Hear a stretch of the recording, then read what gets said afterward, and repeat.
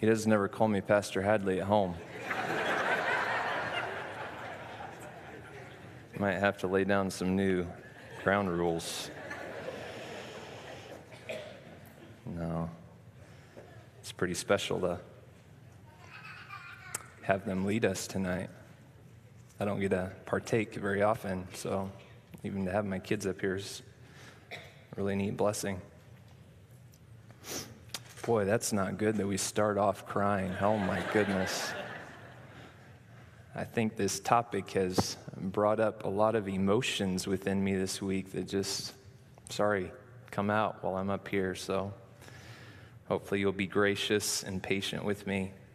This evening we're finishing up our summer series, or actually I thought we were, but actually Bart, being the boss, had to do a part 2 next Sunday morning, so he'll finish up next week. But this is our final topic, grief, the emotion of grief.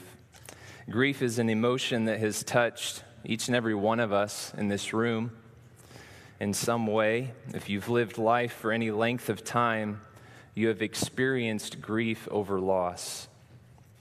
Grief is a part of this life, but it wasn't the way that God originally intended when He created.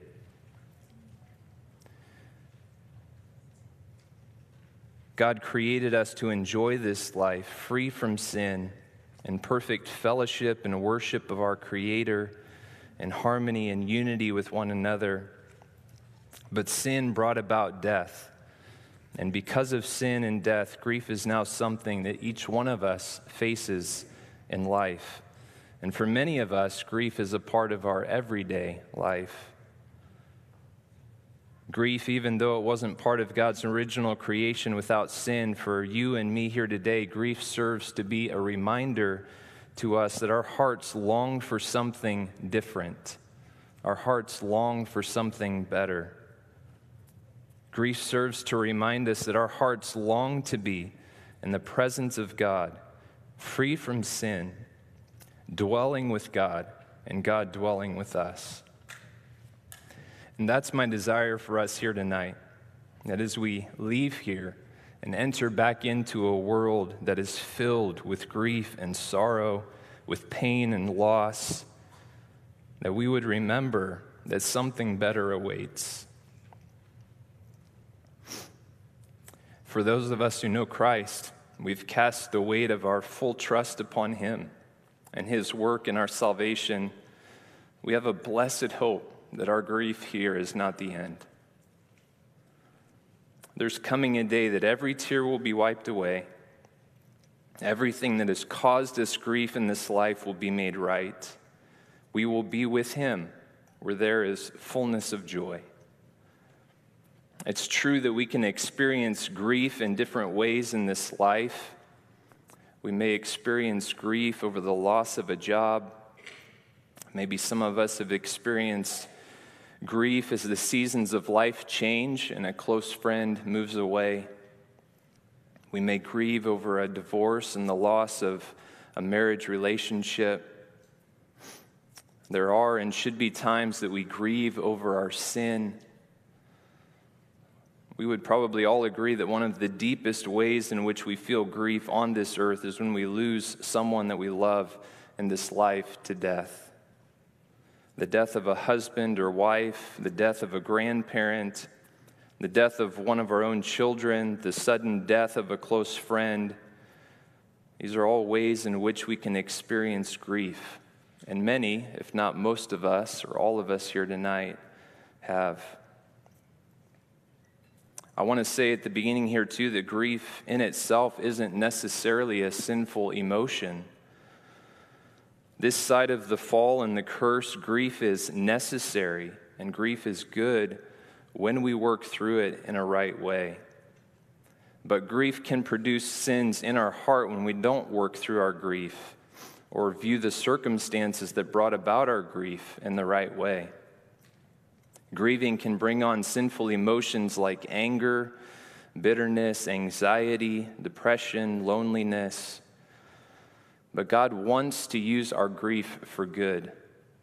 And it's my hope and prayer for us tonight that we will leave with a better understanding how we can have a good grief that points to the glory of God in our lives.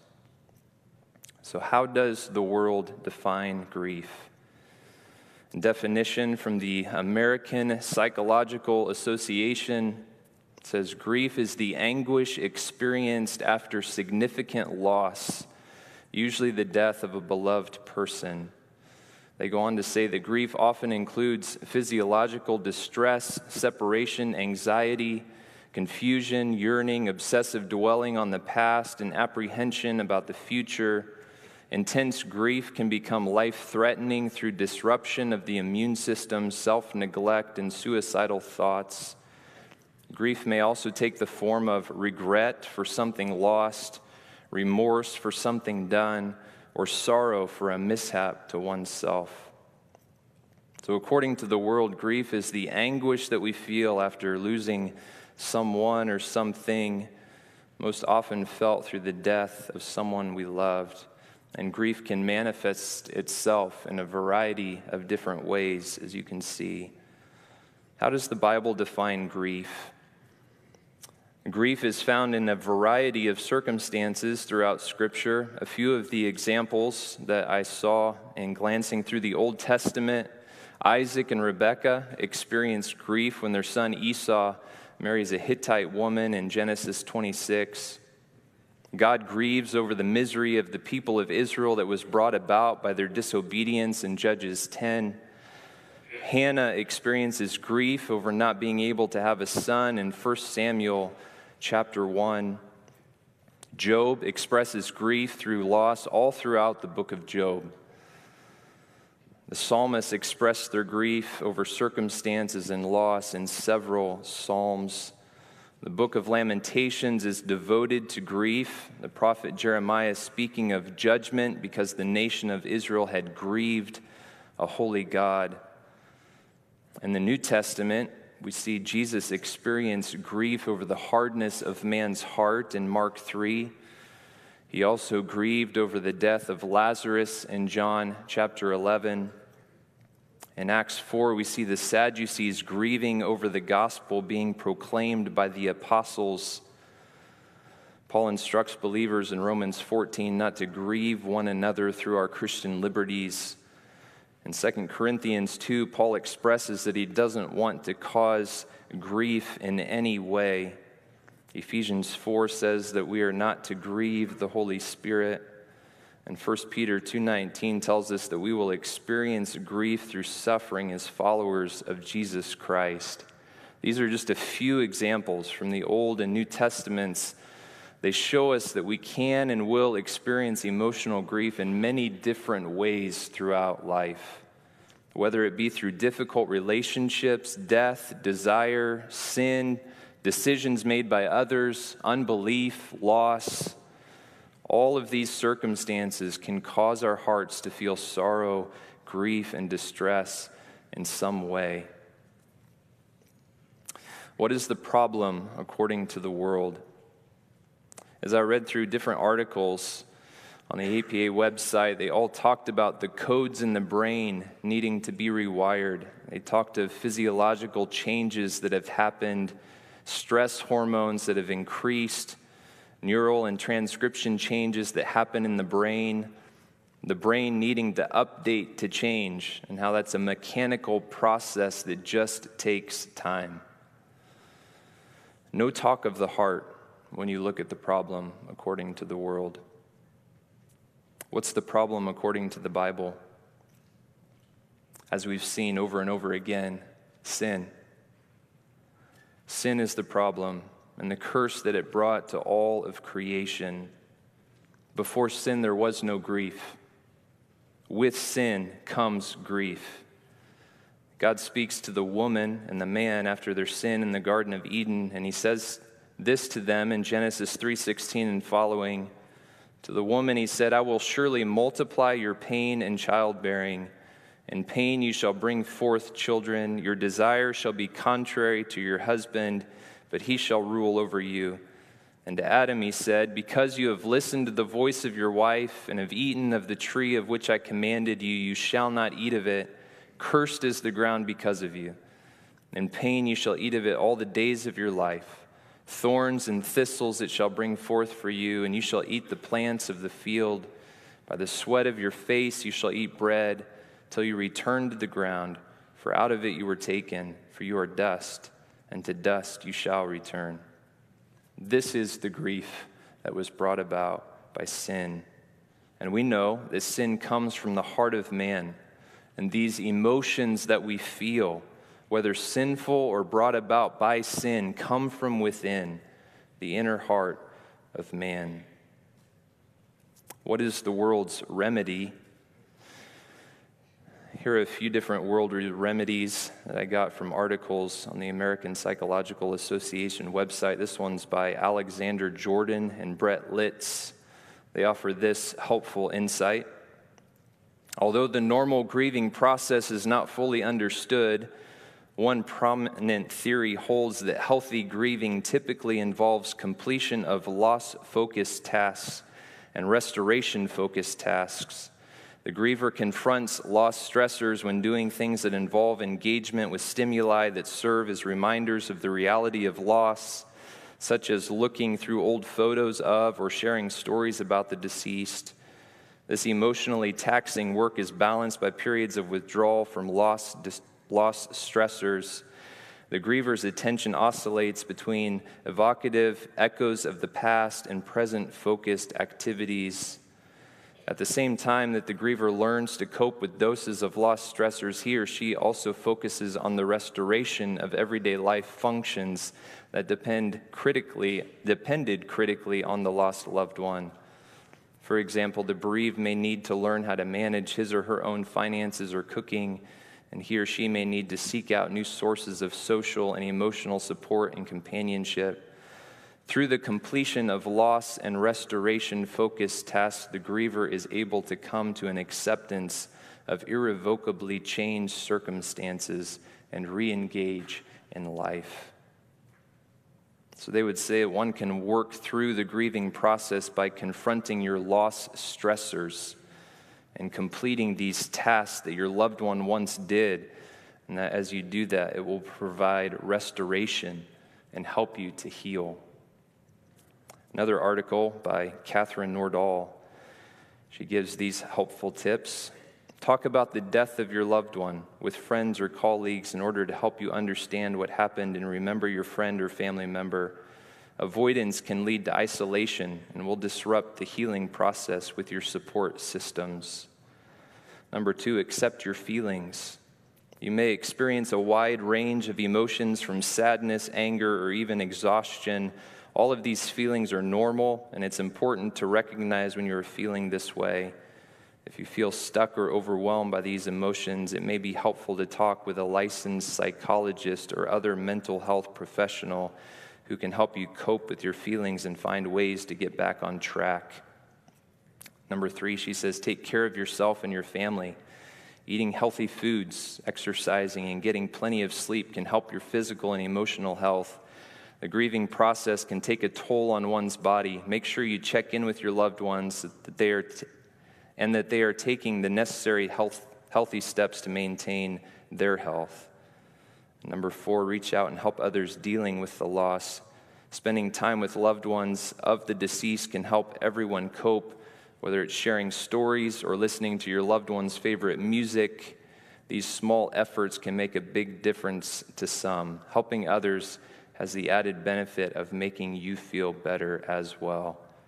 And number 5, she says, remember and celebrate the lives of your loved ones. Anniversaries of a lost loved one can be a difficult time for friends and family, but it can also be a time for remembrance and honoring them. So what's the problem with these worldly remedies? Sins and emotions of the heart must be addressed at the heart level. And these remedies all fall short of providing the help and the healing that we need in our hearts when we experience grief in this life. So what is the Bible's remedy? As we've seen over and over again these past several Sunday evenings, the gospel is the only answer. Jesus Christ is the only hope that we have for lasting change. His truth is what we have to turn to in our times of grief to find help. So tonight I want to offer you 8 ways that you can work through your grief in a way that is good for your heart and that brings glory to God. And these are the things that I want you to write down.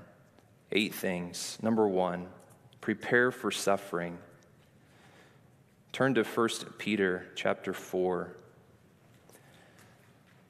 Why is it that we are most often surprised when we face trials in this life? Why are we surprised by them? Peter says in 1 Peter 4, 12 and 13, "Beloved, do not be surprised at the fiery trial when it comes upon you to test you, as though something strange was happening to you. But rejoice insofar as you share Christ's sufferings, that you may also rejoice and be glad when his glory is revealed." So friends, I ask again, why are we surprised when we experience trials, suffering, sorrow, loss, and grief? Aren't these the very things that God's word says we should expect? If the Bible tells us not to be surprised by them, then we must prepare ourselves for them. Trials don't come from the hand of a God who is distant and disconnected from our lives.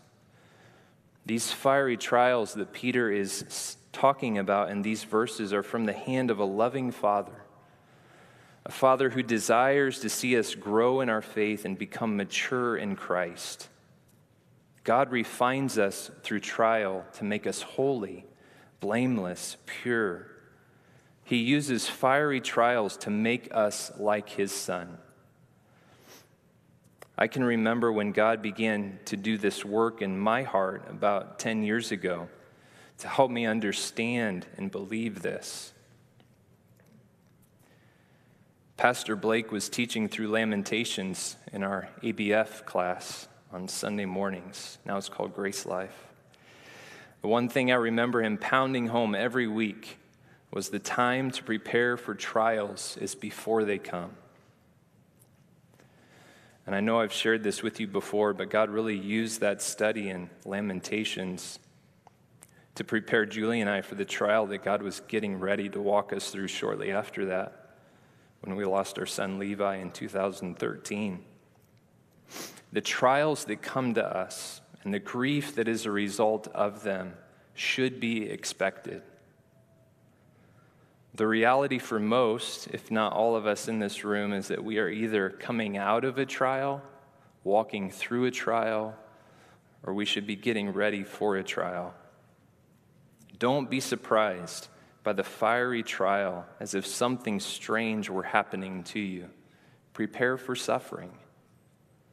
Number 2, preach the gospel to yourself daily. Preach the gospel to yourself daily. Turn to Lamentations 3. Lamentations chapter 3. Where do we find hope in times of grief? We have to look back at the cross. Oftentimes, as we walk through the deep and the dark valleys of this life, there doesn't seem to be any hope. We must rehearse God's past faithfulness to us to remind us of what is true. And we see his kindness most clearly in the cross of our Lord, where he put his son to death so that we might have life in him.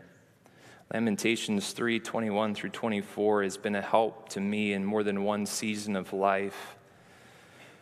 The writer of Lamentations, the prophet Jeremiah, is mourning the loss of the nation of Israel soon after Jerusalem's fall. Yet even in his grieving, he has this reminder in Lamentations 3:21 and following. He says, "But this I call to mind, and therefore I have hope. The steadfast love of the Lord never ceases.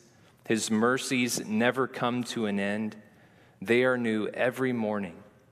Great is your faithfulness.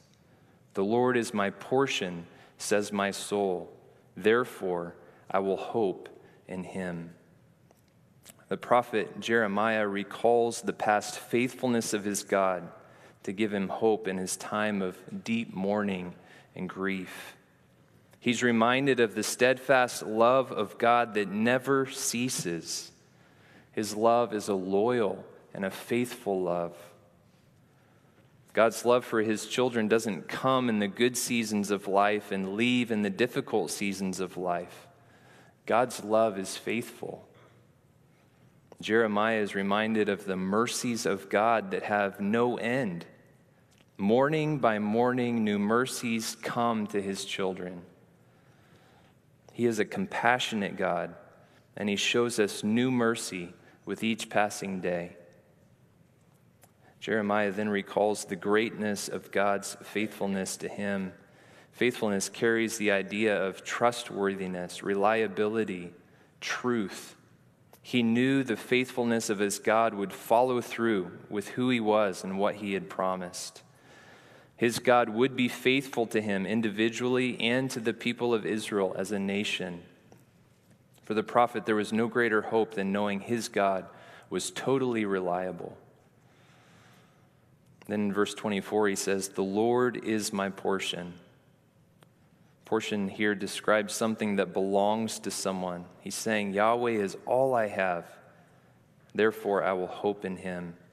His God was enough for him, and in him alone he could place his hope. Have you ever been in that season of grief where you said, the Lord is all I have, therefore I will hope in him?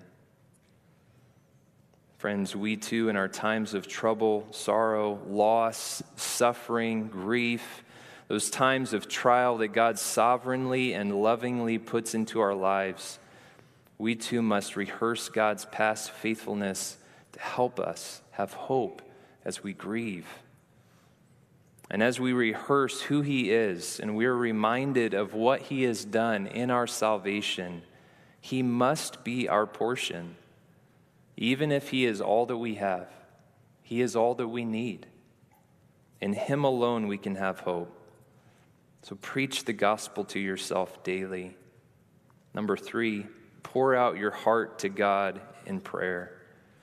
Pour out your heart to God in prayer. Turn to Psalm 77. I think we would probably all say that there are times in our grief that we feel bad being honest with the Lord, right? As if we might catch him by surprise by how we're feeling, the deep hurt and pain that we're going through, the struggle in our heart to be okay with our present circumstances. Do you think that God doesn't already know? In Psalm 77, Asaph pours out his heart to God in prayer in the day of his trouble. Psalm 77, 1 and 2 says, I cry aloud to God, and he will hear me. In the day of my trouble, I seek the Lord. In the night, my hand is stretched out without wearying. My soul refuses to be comforted.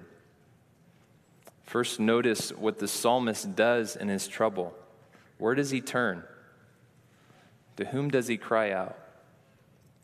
He seeks the Lord.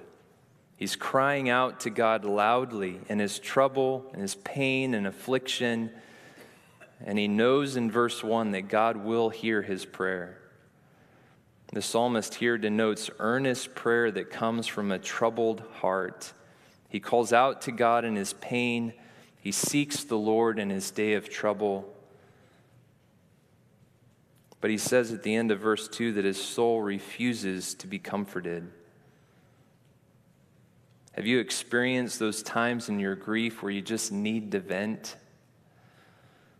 You just want to express to God your feelings, trying to convince yourself as you do that he surely can't understand your pain. And as you cry aloud to him in prayer, you refuse to have your soul be comforted. The Psalms help us in our time of grieving. They remind us that we are human and that we are needy. Grief is a part of this life. It is a natural and necessary part of loss. God isn't surprised by our grief. He welcomes us to come to him in our grief. He wants to hear from his children in our time of sorrow.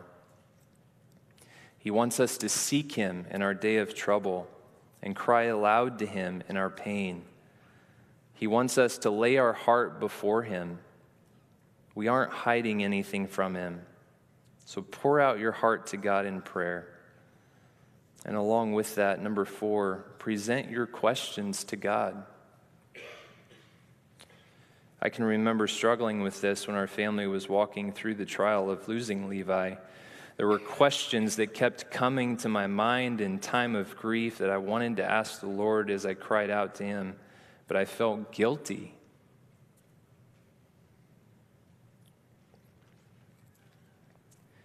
I remember this feeling of I can't question God. This is what he's given me, and I just need to be okay with it. But as the Lord brought us through that season of trial and sorrow and grief, I realized that God welcomes our questions and our suffering. There is a proper way to ask questions of God. We must come in humility. We must be honest. We must come with the word to help direct our thoughts and our questions. We must not come wanting to complain. And here again in the Psalms, we find help in our grieving. And continuing in Psalm 77, Asaph goes on to say in verse 3, "When I remember God, I moan. When I meditate, my spirit faints. You hold my eyelids open. I am so troubled that I cannot speak.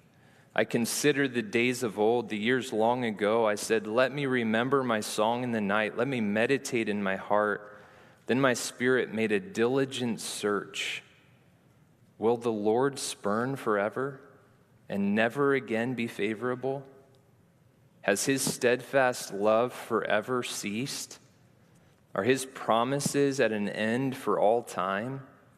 Has God forgotten to be gracious? Has he in anger shut up his compassion?" Notice that Asaph asks 6 pointed questions in verses 7 through 9. Will the Lord spurn forever? Will he never again be favorable? Has his steadfast love forever ceased? Are his promises at an end for all time? Has God forgotten to be gracious?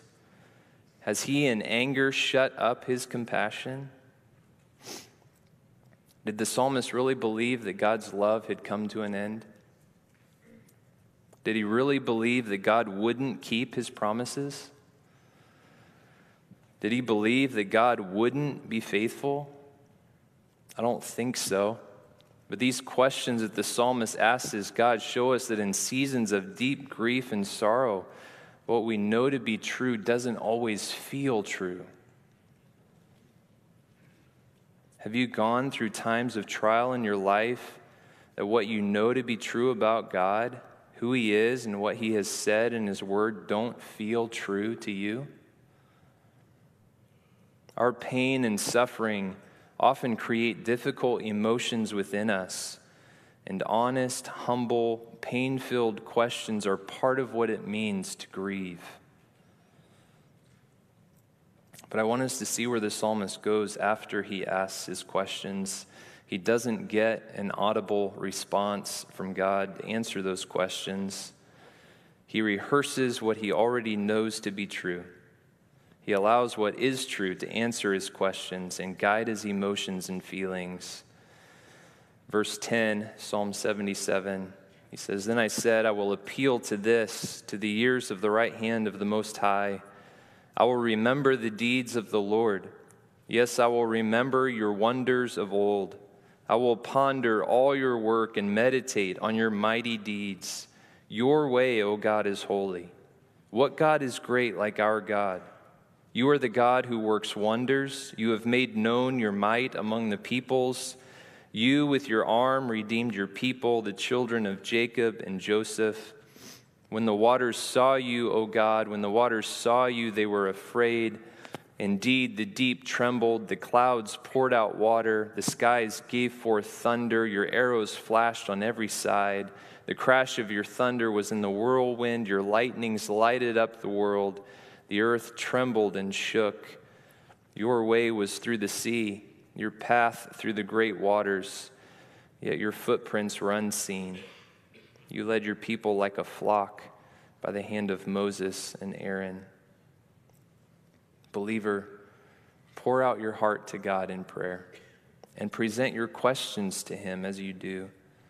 But allow the truth of God's word to provide you with the answers that you need. God has said He will be faithful to His own, and He has proven Himself to be just that over and over and over again. Even in our deepest grief, we must allow the truth of God's word to answer our most honest and sometimes troubling questions in order to align the difficult emotions of our heart with the truth that we know. Number 5, pause and listen. And turn to Psalm 62.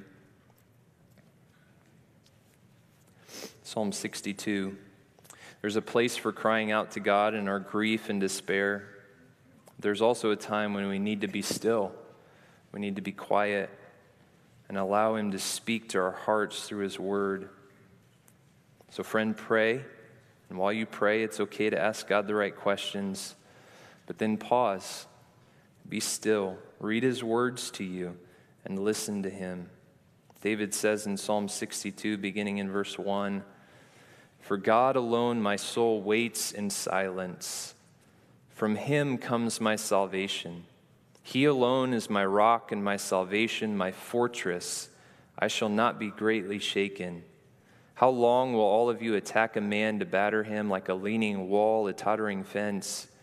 They only plan to thrust him down from his high position. They take pleasure in falsehood. They bless with their mouths, but inwardly they curse. For God alone, O my soul, wait in silence, for my hope is from Him. He only is my rock and my salvation, my fortress. I shall not be shaken. On God rests my salvation and my glory, my mighty rock, my refuge is God. Trust in Him at all times, O people. Pour out your heart before Him. God is a refuge for us." Just like Asaph did in Psalm 77, David shows us here that God alone is our help in time of need. He is the one in whom we place our trust.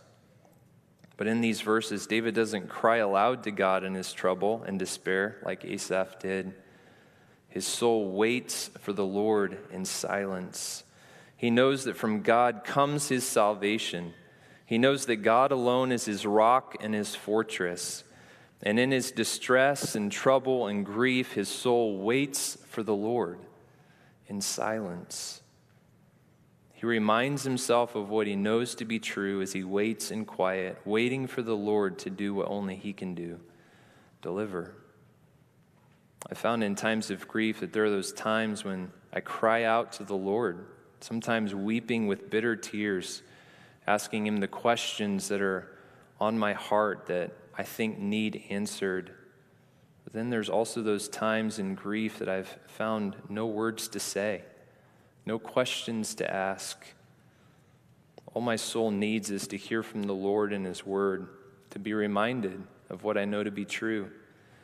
I just need to pause, I need to listen, and allow Him to speak to me. In our grief, we need comfort for our heavy and our broken hearts.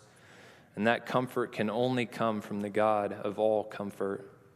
So in your grief, take time to be still, to be quiet, and wait silently for the Lord to pour the truths of His word over your weary soul, and allow those truths to guide your emotions into hope.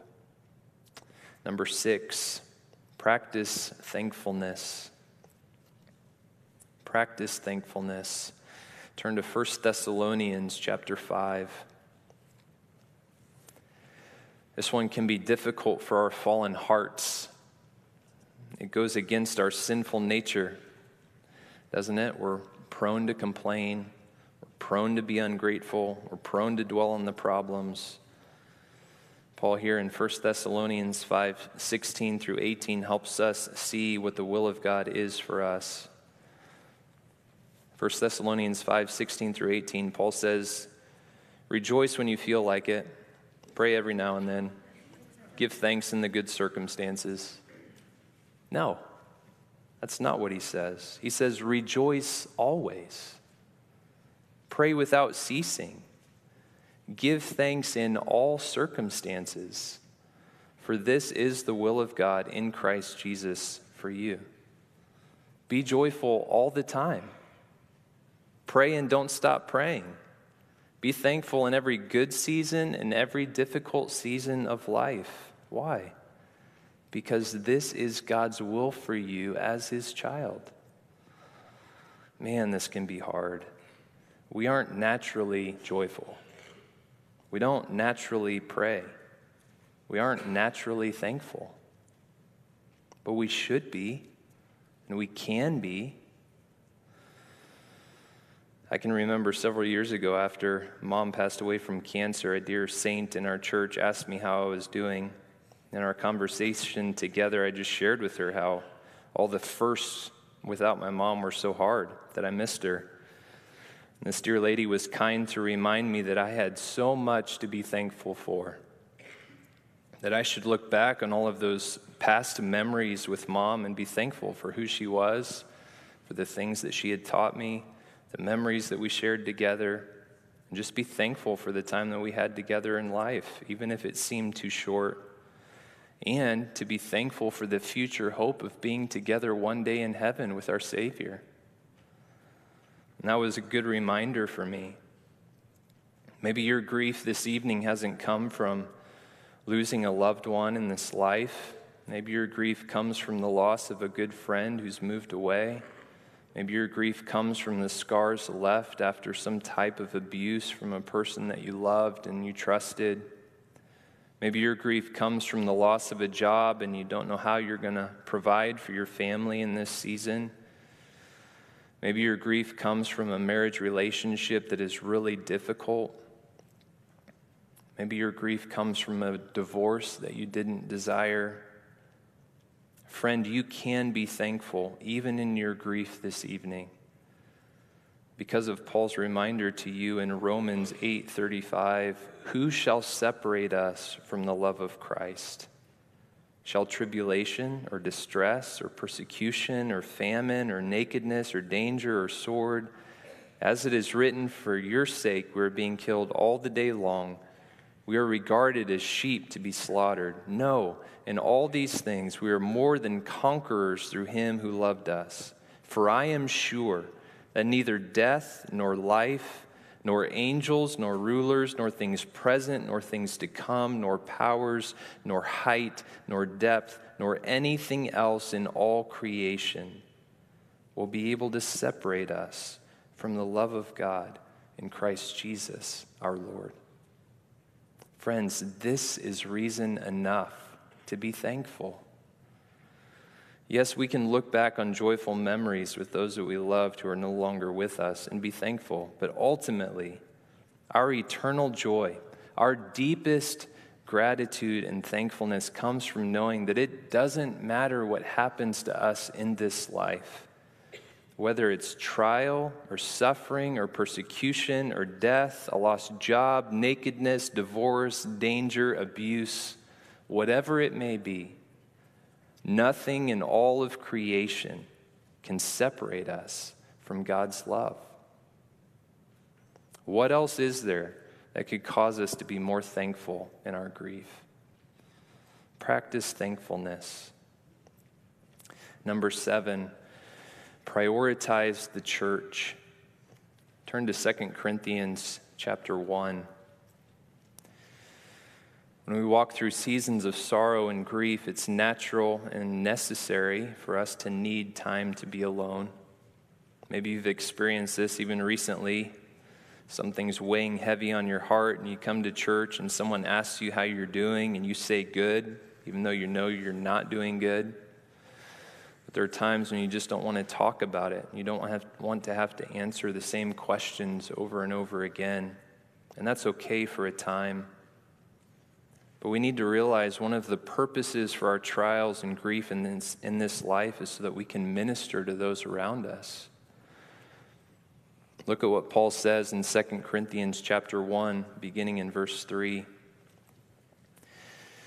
Blessed be the God and Father of our Lord Jesus Christ, the Father of mercies and God of all comfort, who comforts us in all our affliction, so that we may be able to comfort those who are in any affliction with the comfort with which we ourselves are comforted by God. For as we share abundantly in Christ's sufferings, so through Christ we share abundantly in comfort too. If we are afflicted, it is for your comfort and salvation, and if we are comforted, it is for your comfort, which you experience when you patiently endure the same sufferings that we suffer. Our hope for you is unshaken, for we know that as you share in our sufferings, you will also share in our comfort.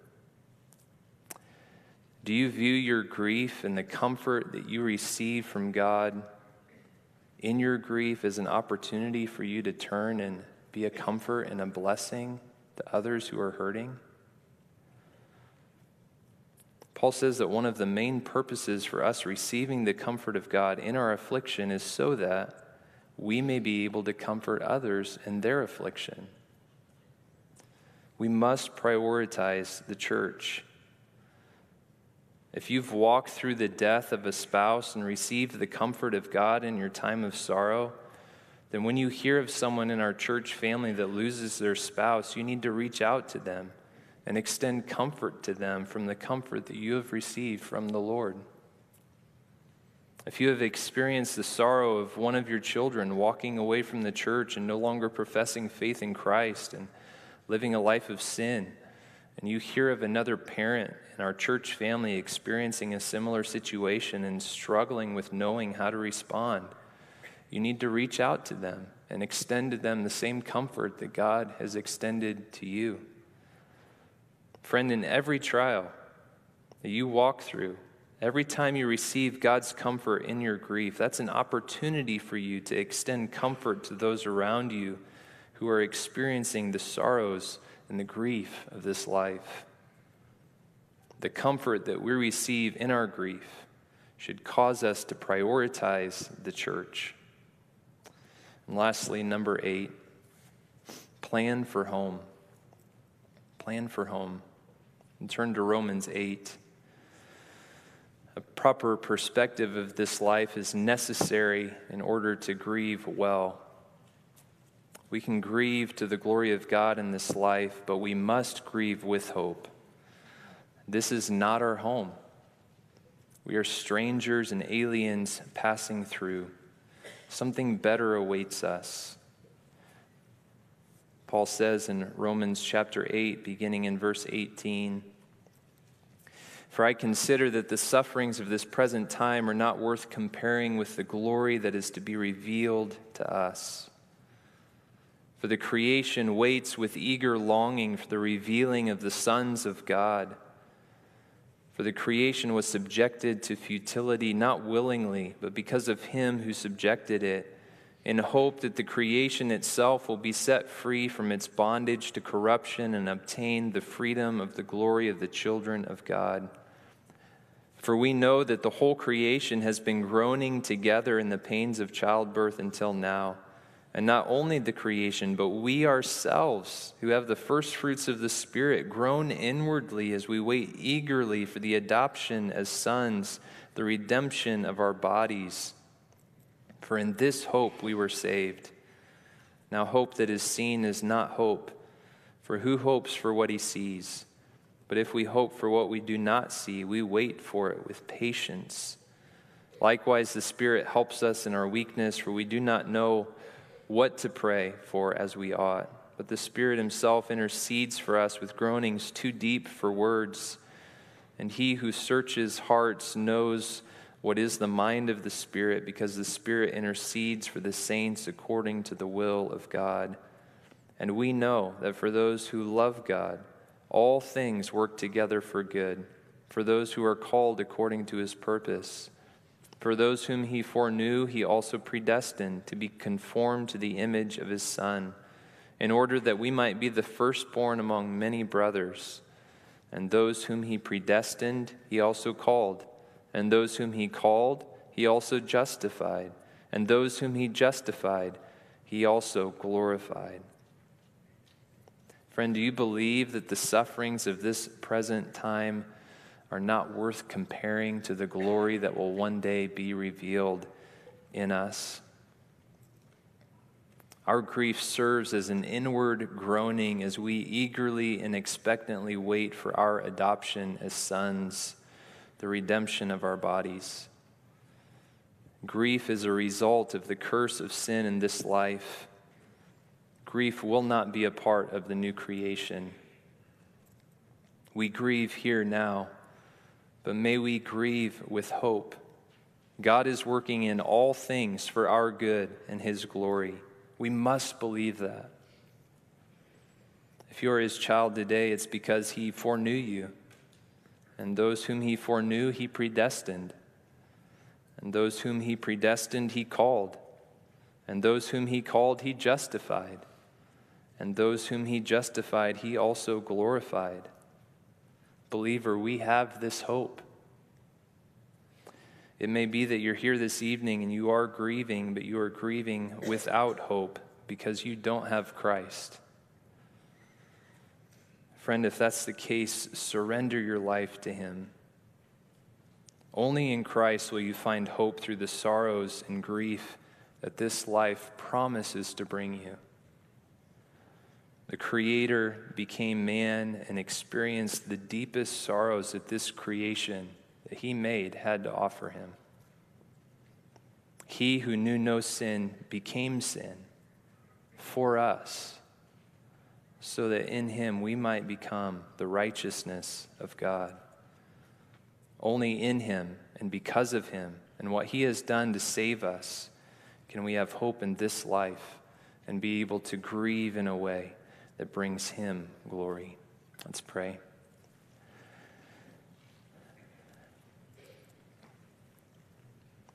Father, we thank you for giving us your word. We thank you for the truth that you have, in your kindness, revealed to us. We thank you for the help that you extend to us as your children today, as your Spirit speaks to us from your word, as your Spirit comforts us in our times of suffering and sorrow and grief and loss.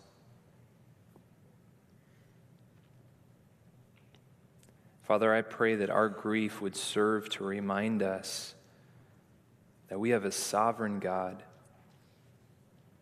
We have a God who is working in the yuck of this life to accomplish your divine purposes. That you're working even in the sin and the wickedness all around us to accomplish the will that you have determined to take place. Father, I pray that as we experience grief in this life, that we would be reminded that this is not our home, that our hearts long to be with you, and that there's coming a day when Jesus Christ will come back to take his children home to be with him. I pray that we would long for that day with eager expectation. Father, I pray that while we remain, that we would be able to have a right perspective of this life and the circumstances that we walk through, that we would see them as from the hand of a good God, a God who loves us, a God who is working in all things for our good. You know that's hard for us to believe that as we're walking through those deep and dark trials of life. Father, we thank you that we can look back on the cross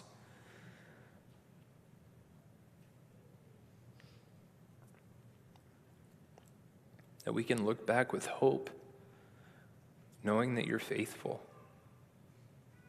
that what you have set out to do, you will accomplish. Help us to trust you. We thank you for this time together tonight. Pray that it would serve us well, that we would go from here able to live lives to the praise of your glory. In Jesus' name, amen. Thank you. You're dismissed.